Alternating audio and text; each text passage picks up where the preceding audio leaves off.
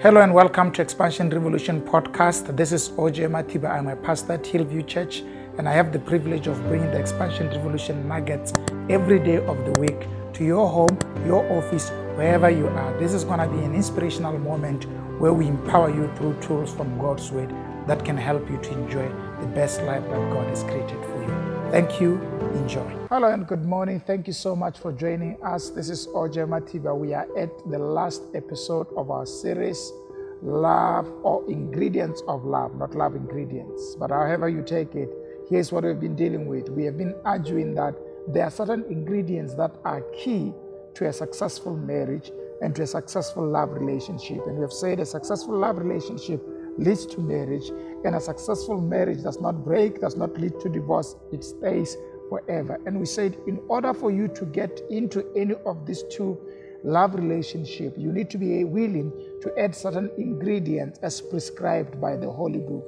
And we have been listing and discussing there's several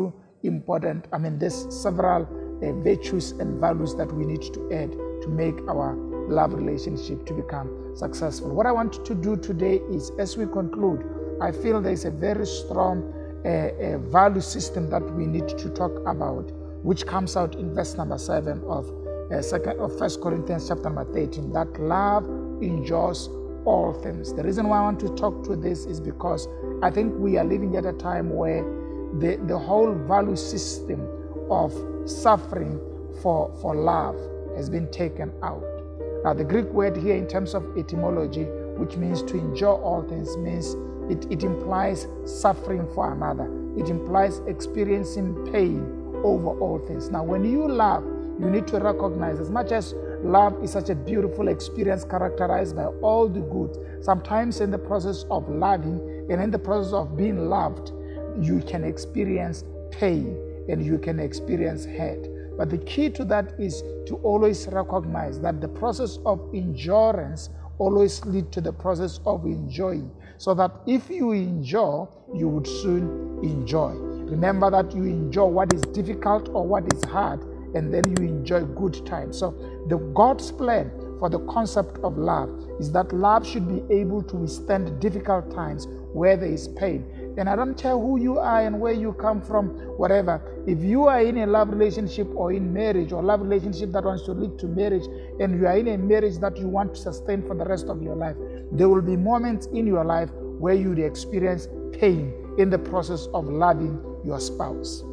And that's okay. We need to normalize that, because modern thinking seems to suggest that every time you feel a little bit of discomfort, run out of your home, run out of your marriage. No, that's not how we do it. When we feel that there's discomfort, we should be willing to labor and to do more to save our marriages and to save our love relationships, so that we ensure that God's best towards our life occurs. No one can ever experience love without experiencing the process of enduring.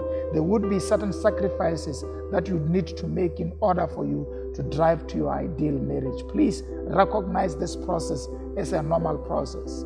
Part of the problem that I've seen in the counseling room is that most partners are not willing to sacrifice for the other. You know, there's a little bit of selfishness among most spouses to try to compete in laying yourself on the ground to ensure that your partner can enjoy. And that's how sometimes we need to recognize marriage entails the willingness to lay yourself on the ground for the enjoyment of your partner. And that's what great husbands do. They lay themselves down so that their wives can enjoy. And that's what great wives do. They sacrifice their aspirations sometimes for the greatness of the marriage. And here's the key thought. Your marriage should be greater than your selfish aspiration. That's very key.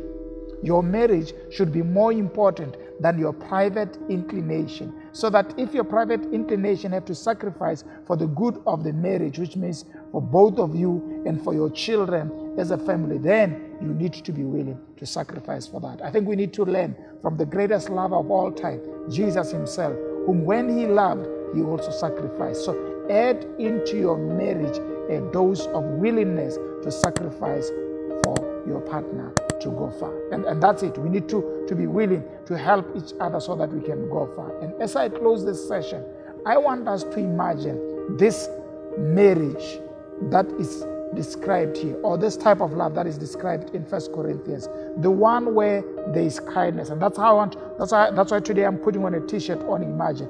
It's because sometimes part of the problem is our imagination about what our love life can be and what our marriage can be. And the scripture says God sponsors our imagination as our thing, because he's able to do exceedingly above and abundantly that which we imagine or think. So as we close this, can we imagine love with kindness? Can you imagine love where there is respect? Both partners, the husband respects the wife and the wife respects the husband. Can you imagine a love relationship where partners and spouses are patient with each other? Can you imagine a love relationship where people are not selfish, they are not jealous? That's the type of love that builds forever.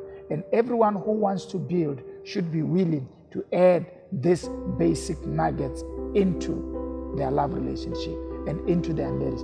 That way, you'll be able to go far. As we close, I want to pray with you that God may grant you the grace to add into your love relationship what can make it better. And remember the key thought: the best marriage and the best love relationship of all time always adds into other people and make them better. And here's the question for you as we close. How have you made your partner better? Maybe you have 15 years, 10 years, 1 year, or maybe you're in a relationship that you want to date, to marry that person. The question is, are you contributing to the betterment of that person? Because love at its best, the way God has created it, is that it should make those that we love better than they were. The greatest love of all times, Jesus. When you meet him, he makes you better. You too, when you meet people, you should make them better. Never hesitate to go an extra mile to make your spouse or things easier for your spouse or your partner. Make those that you love better. And in the process, they will make you better. And you will enjoy the art of loving and the art of being loved. Let's pray. Father, I'm praying for these dear ones today who have been watching, who desire to experience the ingredients that you have listed in Scripture. I pray that you may help them to have the boldness to introduce part of these ingredients into their marriage, that God, your plan for their lives may become true. I surrender them into your hands in Jesus' name. We pray, and you say what? Amen. Thank you for joining us. Let's see you next week on a new series. Thank you. Enjoy your day.